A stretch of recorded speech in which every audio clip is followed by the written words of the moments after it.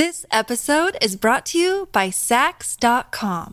At Sax.com, it's easy to find your new vibe. Dive into the Western trend with gold cowboy boots from Stott, or go full 90s throwback with platforms from Prada. You can shop for everything on your agenda, whether it's a breezy Zimmermann dress for a garden party or a bright Chloe blazer for brunch. Find inspiration for your new vibe every day at Sax.com.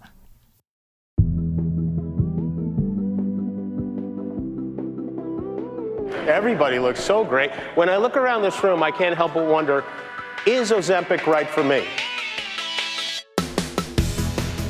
Hi, I'm Rachel Hampton. And I'm Kate Lindsay, and you're listening to ICYMI. In case you missed it. Slate's podcast about internet culture. And today I'm joined once again by internet culture reporter Kate Lindsay. The last time she was on the show was way back in December 2021. A whole different era, on an episode titled Nancy Reagan, Blowjob Queen.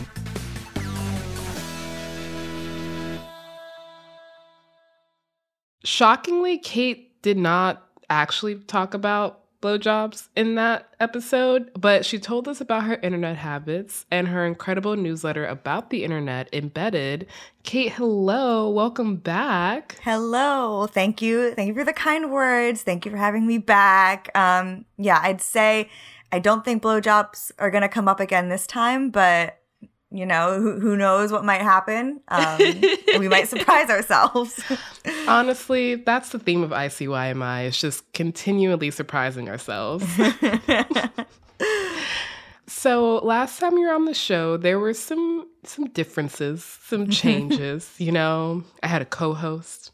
Elon hadn't bought Twitter. I maybe had like a bit more hope for the future. But the most important difference for this part of the show, at least, is that I don't think we had actually started asking all of our guests what their first internet memory is. And I have to say, as a huge fan of your work, I'm really excited to hear what yours is. I don't have like a clear-cut first memory because I'm sure for school or for something like with my parents, those were probably my first times on the internet. But in terms of like core memory that really defined my youth, I would have to say fanfiction.net. I remember my friend, I think this was in 6th grade, it was like my first time over at her house, and she was like, I have to show you this thing I do. And she was like, she wrote this really intense, like 30-chapter fanfic, and I went home and I signed up that afternoon and was like, I'm going to do that too. Your life has been changed. Yes. Oh my gosh. I mean, I have to know, what were your fandoms? What fanfic was your friend writing? What were these 30-chapter fanfics about? It was all Harry Potter. Of course. That was, I think, how she and I bonded. Then she wrote like hers was a really intense like James and Lily Marauders era fanfic. Mine was pretty basic. It was Harry, Hermione, the most boring couple. But I was 12, so I just like saw the main boy and the main girl, and I said they should kiss. And that was basically what I wrote. And it's still there. Every few years, I feel like I check to see if it's still accessible, and it is, but I've never told anyone my username. Okay, I need to know. I can't. That's my big internet secret is people, like, there's nothing I want people to read less than my descriptions of like a makeout scene before I had ever kissed anyone myself. Wow. Well, I know what I'm going to be doing after this recording. I'm going to assume that you've outgrown some of your, basic fandom tendencies. Yes, unfortunately. I would say fortunately. I know. I just wish I had the passion for anything now as I did for writing Harry and Hermione fanfiction. Listen, none of us have the passion that we had for our first fandom. That's just fandom in and of itself. Yes. I mean, kind of speaking of things that we've hopefully outgrown, but maybe not. I asked this question of our recent guest, Casey Johnson, but I also want to ask you because of the topic of today's show, which is going to be about dieting and weight loss and bodies. So if that is not something you want to listen to, I would recommend tuning out here.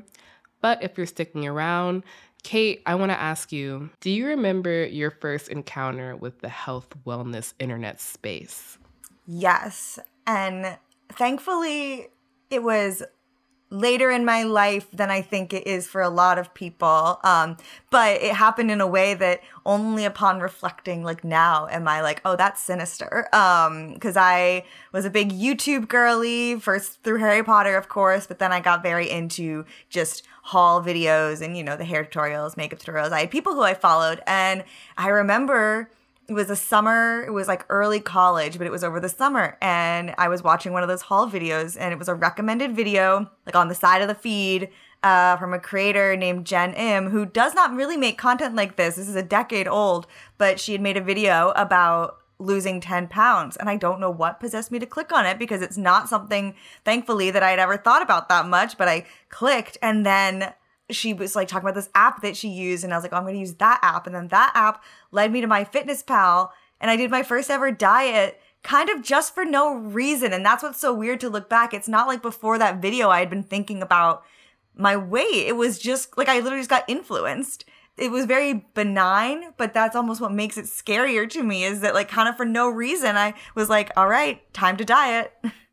I mean, I feel like that's most people's first diet. It's either that or, the 17 magazine of, oh, I need a beach body, which is really just a body that is not yours, it seems like. Also, MyFitnessPal definitely triggered something deep within me, because that was also, I think, my first interaction with the diet space. I downloaded it at the age of 11. Oh my God. How, like, I imagine that's... Like, I imagine they don't technically allow 11-year-olds Oh, no, I lied. Yeah. Oh, yeah, I was going to say, they can't allow that. Oh, I fully lied to be able to access MyFitnessPal, which is deep, dark, and, really... Well, you were 11, so at no point would your brain be like, this is already a red flag that I'm doing this. But now it's like, oh... I was like, yes, I will now have a bikini body. My prepubescent body will now be available. My body that's not even done yet. Yes. Yeah, not even done yet. And I already am like, enough of this. Yeah. I'm already like, it needs to go, it needs to change. Yeah.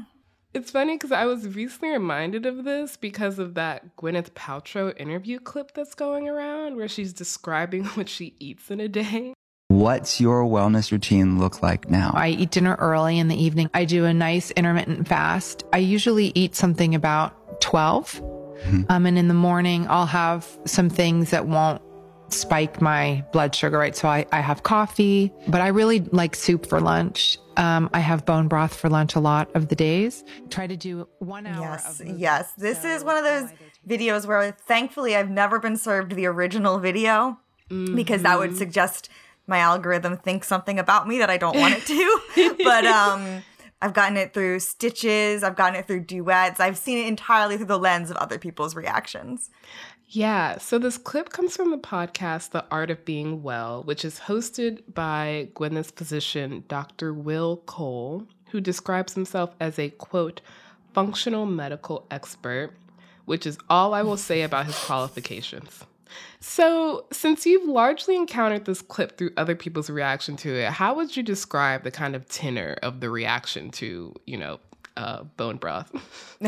Yeah, people were really mad. Like, obviously, there was the usual just kind of like clowning on what she was saying, but there was a real level of anger that came with it that I don't think I'd seen before.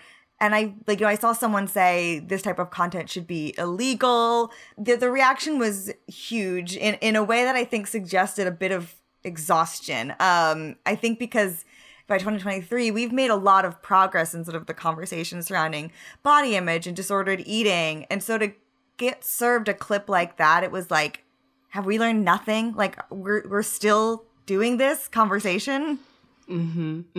What's interesting about this clip and the backlash it inspired is that it comes at this really fascinating inflection point that we've been talking about. So at the same time that people are saying, really, we're still doing this, there's also this new class of drugs that causes significant weight loss that has come to dominate the headlines.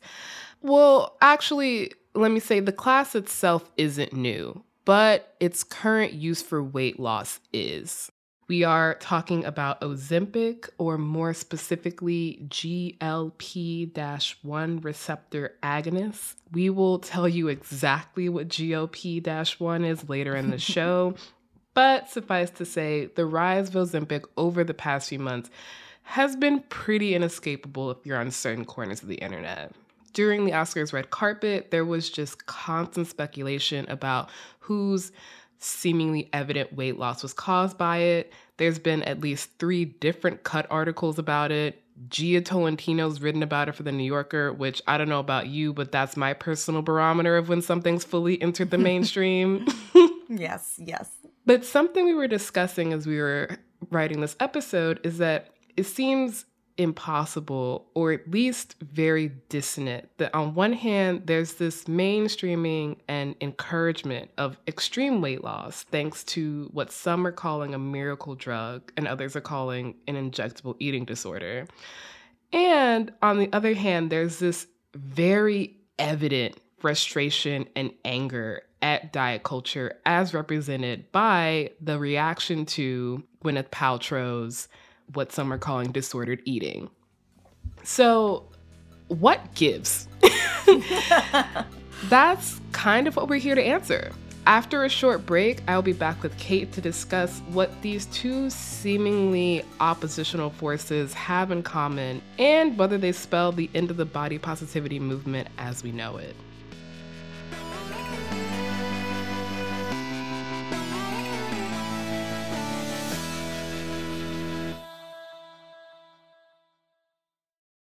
Tired of not being able to get a hold of anyone when you have questions about your credit card? With 24/7 US-based live customer service from Discover, everyone has the option to talk to a real person anytime, day or night. Yes, you heard that right. You can talk to a human on the Discover customer service team anytime. So the next time you have a question about your credit card, call 1-800-DISCOVER to get the service you deserve. Limitations apply. See terms at discover.com/creditcard. This episode is brought to you by Sax.com. At Sax.com, it's easy to find your new vibe. Dive into the Western trend with gold cowboy boots from Stott, or go full 90s throwback with platforms from Prada. You can shop for everything on your agenda, whether it's a breezy Zimmermann dress for a garden party or a bright Chloe blazer for brunch. Find inspiration for your new vibe every day at Sax.com. Another day is here, and you're ready for it. What to wear? Check. Breakfast, lunch, and dinner? Check. Planning for what's next and how to save for it? That's where Bank of America can help. For your financial to-dos, Bank of America has experts ready to help get you closer to your goals. Get started at one of our local financial centers or 24/7 in our mobile banking app. Find a location near you at bankofamerica.com/talktous. What would you like the power to do? Mobile banking requires downloading the app and is only available for select devices. Message and data rates may apply. Bank of America NA, member FDIC. And we're back. Before we start breaking down what exactly glucagon-like peptide 1 is, I want to do a kind of brief little overview of the roots of body positivity before it became a corporate slogan. But before we do that, Kate, do you remember the first time you heard the phrase body positivity and what you thought it meant at the time? Yeah, it's funny because around the same time I was getting influenced to start dieting was probably around the same time I was introduced to the concept of body positivity, which is college. We had a very active women's center. And I grew up in a very, not a high school that would have talked about food and bodies in this way. So I have to imagine, I think that's where those conversations came about. But I think it kind of speaks to how much that pressure from society really is always being forced upon bodies, that I kind of learned about these two things at the same time, body positivity and dieting, and my brain chose dieting. It went for literally the least fun option. No, I totally understand. Not least because that choice that you're describing between body positivity and dieting is kind of a false one when you think about it. Especially when you think about where the roots of body positivity lie, which is basically just rebranded, watered down fat acceptance. So the fat acceptance movement began around the late 60s and early 70s, and very importantly, I'm going to say this so many times throughout the show, it began not as this very individualist, you should feel good about your body, rah-rah shit that we've been subjected to for the past decade. It began as a recognition of the fact that fat people were and are treated in society as lesser than thin people. I'm going to say this again. The roots of this were not about individually finding ways to love yourself, but they were about collectively changing the society we live in to not be discriminatory against fat people. And importantly, there were some early successes. There were fat ins, like the sit-ins of the civil rights movement. There was the creation of the concept health at every size, which I feel like a lot of people have probably heard about at this point, but health at every size basically says that the actual markers of what we consider health, so your blood pressure, your cardiovascular health, your insulin resistance, your longevity, all of those will look different on everybody. There's no one way to look healthy. And that idea has been adopted by a lot of nutritionists. Then in 1993, workplace discrimination against fat people was made illegal. Again, notice how none of these gains were about how we feel individually about our bodies. But importantly, there were some other things going on in the 90s in regards to bodies. So in the midst of all these strides towards fat acceptance, diet culture at the same time was booming. The 1980s saw the introduction of products like lean cuisine or diet sodas like Diet Coke and Crystal Light, as well as celebrity home workout videos from people like Richard Simmons and Jane Fonda. So by the 2000s, thin white bodies were the epitome of celebrity culture, kind of all leading up to that famous or infamous Kate Moss quote declaring that nothing tastes as good as skinny feels. That was in 2009. And 1 year later, Instagram was born. A big moment. And it was not only changed like the entire social media landscape, but it became yet another place to showcase and perpetuate these unrealistic beauty and body standards. But at the same time, it was also a huge platform for championing the body positivity movement. Creators like model Tess Holliday became figureheads. She created the account called F Your Beauty Standards. And there were also hashtags like hashtag body posy, hashtag body positivity, hashtag BOPO. Each of those, if you search them, they've accumulated millions of posts. I think one of the biggest changes that this era wrought was in the models that company used to advertise clothing. Yeah, I feel like that's how I really started to notice the body positivity movement making what felt like intelligible strides instead of just seeing it in inspirational Instagram posts. But simultaneously in the 2010s, we have the rise of the Kardashian clan, a family that for some fucking reason I've mentioned way too many times on this show over the past 3 months. I don't know what's in the water, but clearly it's Kardashian. It's also unfortunately impossible to really talk about body positivity and Instagram and just diet culture in the 2010s without mentioning how the Kardashians basically bought and spawn-conned and revenge bodied their way into becoming the idealized female form that was built on the backs of Black women. But, you know, we don't have to, we're going to get into that. Importantly, that form, the Kardashian form, was in most ways just as unattainable as the heroin chic of the 90s and early aughts. But because it had its roots in this kind of distilled form of Blackness, it made it seem more accessible in a way. There was a body that Kim was trying to emulate, and the body that Kim was trying to emulate felt on some level more attainable. Big booty workouts and BBLs proliferated. We talked about this on the weightlifting episode with Casey Johnston. Curves, or at least a specific kind, were in. Though, as cultural scribe Gia Tolentino notes in her recent piece on Ozempic, quote, even as the Kardashians ostentatiously displayed their curves, they sold flat tummy coat tees, laxatives, and waist trainers. So this embrace of a wider subset of bodies was always conditional. Right. And I think something that really underscores that is something that Gia refers to in the piece, which is a Harvard study that found that implicit bias against fat people actually grew from 2007 to 2016, which are those same years that we're kind of talking about when the Kardashians rose to fame, when Instagram landed on the scene, when this movement was like kind of seemingly at its height. That implicit bias was growing. When you compare that to other implicit biases like race, gender, sexual orientation, age, and disability, those all kind of decreased. And so it was just the bias against fat people that continued to grow, ironically, during this time when we were supposedly becoming more accepting of the movement. And so kind of these two movements of thinness and of body positivity and fat acceptance have always existed in opposition to each other. But right now, it feels like the pendulum has kind of swung back and thin is winning.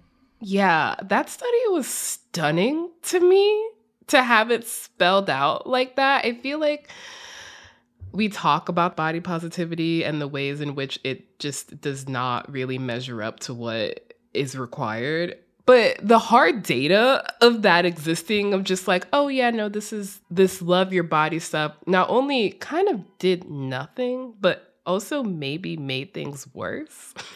Mm-hmm. It's really interesting to me that these kinds of movements, this primacy of thinness and then the pushback against it, kind of seem to resurge or evolve at the exact same time. There's an ebb and flow to it that at first glance seems dissonant, but it ultimately makes sense in that they're addressing the same thing, which is how our bodies are perceived and responded to in the world and what advantages and disadvantages that gives us. And I think we both agree that we're at another inflection point right now.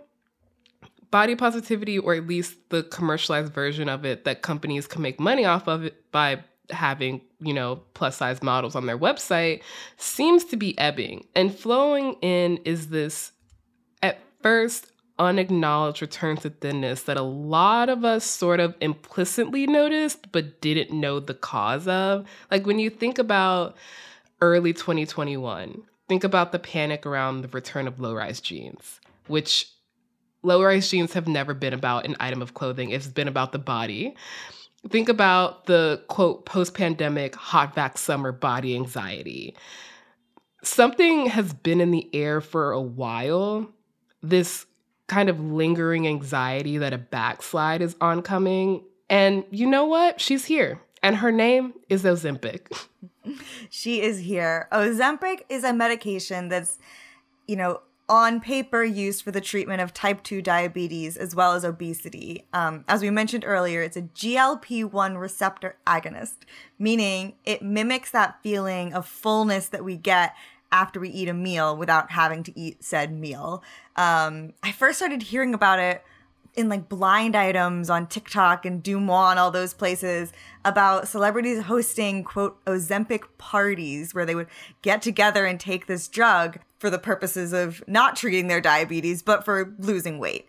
That contributed to a lot of speculation, not only about which celebrities were throwing these parties, going to these parties, taking the drug, but also influencers, because there are creators like Remy Bader who actually came forward during this discourse to, one, say that she had taken Ozempic, but also talk kind of candidly about her experience using the drug. One of the things that comes along with the weight loss are other side effects like hair loss and something called Ozempic face, which is actually just what happens when you lose weight very quickly. There's sagging skin kind of around the face. And those are just some of the adverse effects that have been reported. Not to mention the fact that this was becoming this trendy recreational drug, of course, was detrimental to the people who needed the drug for treatment for things like diabetes or chronic obesity. And now they were struggling to get it. Meanwhile, parties were happening where somehow celebrities had their hands on them. But overall, BuzzFeed reporter Kelsey Weekman has written a great piece about this, where the Ozempic craze has just contributed, especially when it comes to sort of trying to guess who's on it, to another era of policing and critiquing and talking about other people's bodies in a way that I kind of thought we had squashed. Yes, I mentioned this during the opener, but there was this weird additional layer of surveillance taking place during the Oscars this year that I have not seen in what feels like a decade at the least. There were all these kind of whispers of who's on Ozempic, with I think Mindy Kaling receiving the brunt of that speculation. And importantly, neither I or Kate are here to engage in that speculation, but simply to note that this all being the Ozempic craze and the kind of body watching that it encourages really it just feels like it's taking us back to the early aughts, which is a time period that permanently broke my brain. Yeah, I think because people can kind of claim they're doing it under the guise of some kind of justice by being like, oh no, like I'm calling people out for doing something bad. But, you know, as we're kind of diving into, the environment around this is very complicated and your motivations for doing it are very complicated, and not talking about people's bodies is not complicated. Don't do it. No, it's just like policing individual people's bodies is never going to produce the result that we seem to want. But despite that, what feels like a very obvious fact, in a lot of ways, it feels like we're right back where we, and by we, I mean you and I, those of us whose brain chemistry was altered forever by the fashion police. It feels like we're back where we started, which maybe explains why so many people online are doing exactly what we're trying to do here, which is to disentangle why we're right back where we started. And some of them are tracing their relationships with food back to their childhoods, under the control of so-called almond moms, which we will explain after a short break. If you're struggling to lose weight, you've probably heard about weight loss medications like Wegovy or Zepbound, and you might be wondering if they're right for you. Meet PlushCare, a leading telehealth provider with doctors who are there for you day and night to partner with you in your weight loss journey. If you qualify, they can safely prescribe you medication from the comfort of your own home. To get started, visit plushcare.com/weight-loss. That's plushcare.com/weight-loss. plushcare.com/weight-loss. Hey, it's Ryan Reynolds, and I'm here with Keith, co-star of my upcoming film, If, only in theaters May 17th. Do you want to tell people the big news? All right, I'll do it. Sign up now and you'll get unlimited for $15 a month and 6 months of Paramount Plus Essential Plan on us. MintMobile.com/switch. Upfront payment of $45 equivalent to $15 per month. Unlimited over 40 gigabytes per month. Face lower speeds. Videos at 480p. Active Mint customers by 531.24 get 6 months of Paramount Plus Essential Plan. Auto renews after 6 months. Offer ends May 31st, 2024. Separate Paramount Plus registration required. Terms and conditions apply if rated PG. Hi, y'all. Hope you're enjoying today's show. If this is your first time listening to ICYMI, then welcome. We're thrilled to have you here. In case you missed it, that's what ICYMI stands for. Also, our show comes out twice a week on Wednesdays and Saturdays. You're currently listening to the Saturday episode. This past Wednesday's episode was a rerun. We looked back at a man who was selling bones on TikTok, which is apparently not quite legal. You don't want to miss it. And we're back with almond moms. Kate, did you have an almond mom? I did not have an almond mom. I had a lesser talked about but equally significant thing, which is an almond dad. Oh. But the almond parent in general is just a catch-all term for, you know, when you would go home and you would be like, I'm hungry, and, you know, your parent would be like, all right, have an almond, or have this equally disgusting thing that you don't want to eat because we don't have any snacks. It's kind of just a term for when you've been raised in an environment where food is a little bit tricky, it's a little bit policed or limited. And that reminds me of another phrase that I learned from TikTok, which is called an ingredient household, which is something I also identify with. It basically just means your pantry, your fridge just has the ingredients for the food that you're cooking that week, as in like no fun snacks, nothing that anyone picked up because it looked tasty, just the bare bones of what you need. And this was a realization in two ways. One, that I had grown up in an ingredient household, and two, that I currently am maintaining an ingredient household. Okay, no! I know, there are no snacks in my fridge right now. But I just think, for me, my ingredient household is brought about by the fact that I hate grocery shopping in New York City. It's not fun. And the more items you get, the more you have to carry home. So it has really discouraged sort of the fun picking up snacks. And also, you know, you're always like going somewhere. I feel like whenever I'm at the grocery store, I just don't want to be there. I get in, I get the list, I get out. But that does mean like right now, I'd love a little snack and I do not have one. I feel like in the same way that I've seen a lot of people who have ADHD or autism kind of come to realize that their parents also maybe have undiagnosed ADHD or autism, is really similar to how a lot of us, most of us who have complicated feelings around food and weight are realizing that our parents also have deeply repressed feelings about food and weight, which is freeing on one hand because it's not my fault, but also it means the problems are long-standing. And I think on the even kind of sadder level, it just demonstrates to me at least the opportunities that were lost when fat acceptance became body positivity, and body positivity became capital B, capital P, body positivity TM. All of this, it feels like it's trying to individual solution our way out of a structural problem, which is discrimination and bias against fat people. Right. And I think all of this shared trauma around almond moms and ingredient households is why people had such a visceral reaction to that Gwyneth Paltrow podcast clip. A reaction that was so strong, by the way, that Gwyneth Jade Egg Paltrow actually responded to it on her Instagram stories, which is so crazy. Like, of all the things that Goop has promoted, that this is the thing that she says something about. Yeah, when you think about the things that are on that website, you're just like, oh, man. Yeah. And her response is interesting, is, I guess, what I'll say. Okay, so let's jump into this. So I think it's important for everybody to know that I was doing a podcast with my doctor. So this is a person that I've been working with for over 2 years now to deal with some chronic stuff. And I have long COVID, so I have been, and the way it manifests for me is very high levels of inflammation over time. So I've been working with Dr. Cole to really focus on foods. What I'll also say is that as a girly with IBS, I'm super skeptical of people who talk about, quote, low inflammation diets. But I also don't really like hyperanalyzing individual people's dietary choices. So what I will end on is that it's honestly wild to me that the backlash was so strong that, yeah, Gwyneth Jade Egg Paltrow felt she needed to respond to it. Like, the tensions are high right now. They're so high, and I do wonder if that is because people are already in this heightened headspace thanks to the Ozempic discourse that's already swirling. Okay, Kate, I have a hot take. I want to hear it.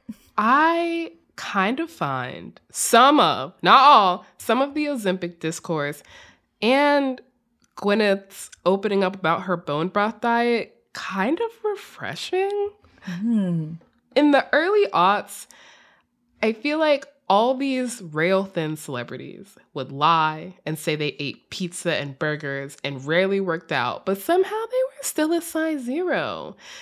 But at least now it seems like people are admitting the lengths to which they go to get and stay thin. You know what I mean? It's so true. And unfortunately, the first thing I thought of when you said that is that Bella Hadid clip where they're like, what's a snack that you love? And she's like, oh, I eat pizza every day. And it's like, what? This is very Lucille Bluth. What does a banana cost? $10? Exactly. Like, it's just like this person is guessing how much us normal people eat pizza. And she thinks it's every day. No, exactly. And that's why I think Gwyneth being like, I wake up and I have a cup of coffee, and then 6 hours later I have some bone broth, and then I end on some celery.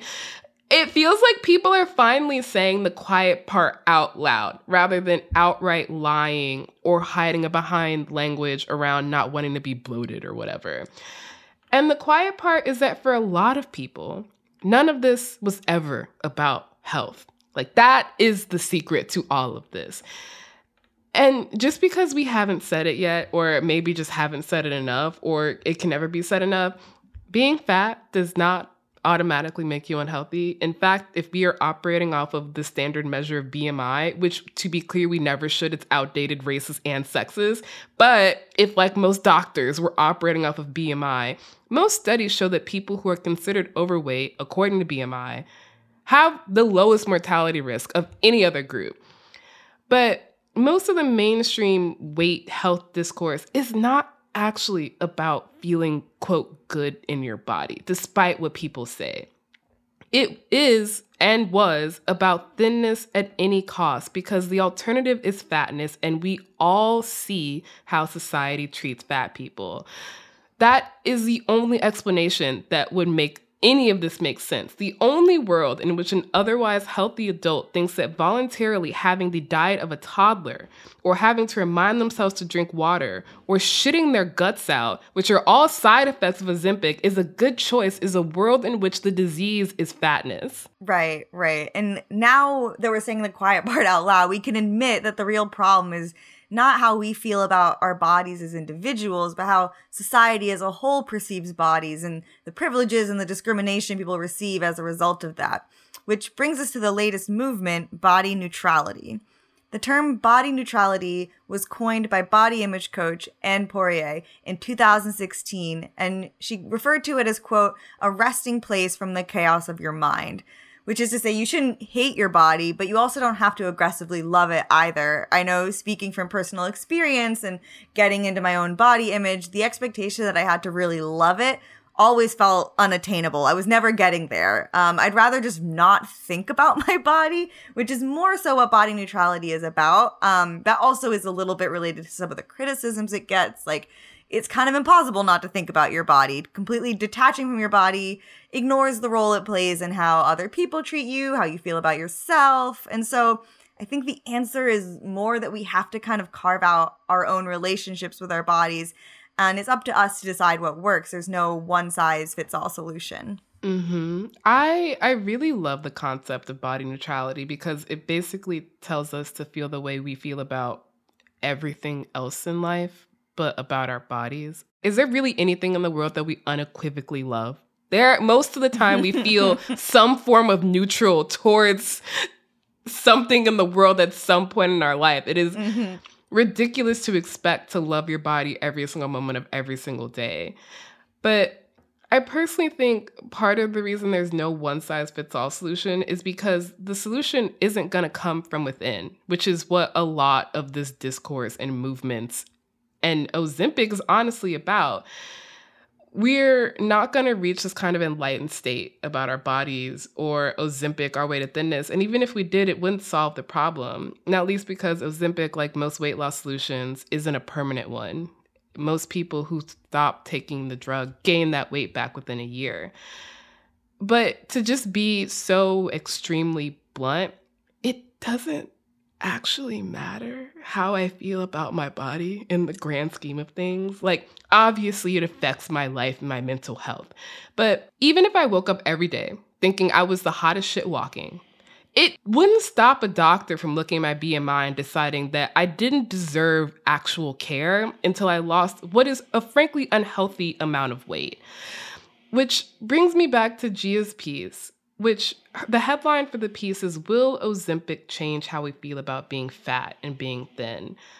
And I think the answer to that question is ultimately no, because Ozempic is an individual solution to a structural problem. I'm never going to judge anybody who takes it for weight loss because what that person has done is looked at the way that fat people are treated in society, saw how terrible it is, and thought, there is a solution to this for me, at least. And I'm never gonna judge anyone for doing that. But that person's individual choice is one made within a larger context that is still shitty. Mm-hmm. Like, it still sucks. What is actually required is a massive societal shift in the ways that we think about fatness and bodies and Ozempic and body positivity and everything else that's happened over the last 20 years is not going to address that. Yeah, it's just, I feel the same way. It's why I got such an ick from the discourse around the Oscars and around anyone who we look at their body and decide that we know more about it than they're telling us. It's because we're all under the same umbrella of pressure about how we're supposed to look, and also these weird judgments about the right way to go about looking. And all Ozempic has really taught is that you can't win. Like, even if you do take it and get thinner, there's going to be judgment on how you decide to do that, because we're all coping in ways that are less healthy and even unhealthier to try to fit this impossible standard when really the answer is something much larger and out of our control, which is why we turn to those little things that we can control, like Ozempic.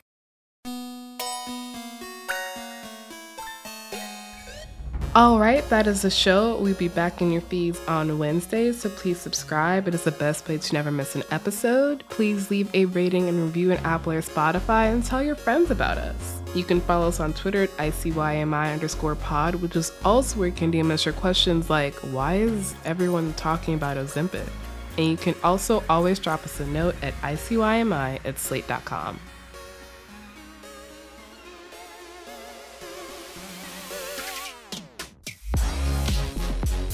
ICYMI is produced by Daniel Schrader and Rachel Hampton, with a special thanks to Ciara Spragley-Ricks and Tori Dominguez.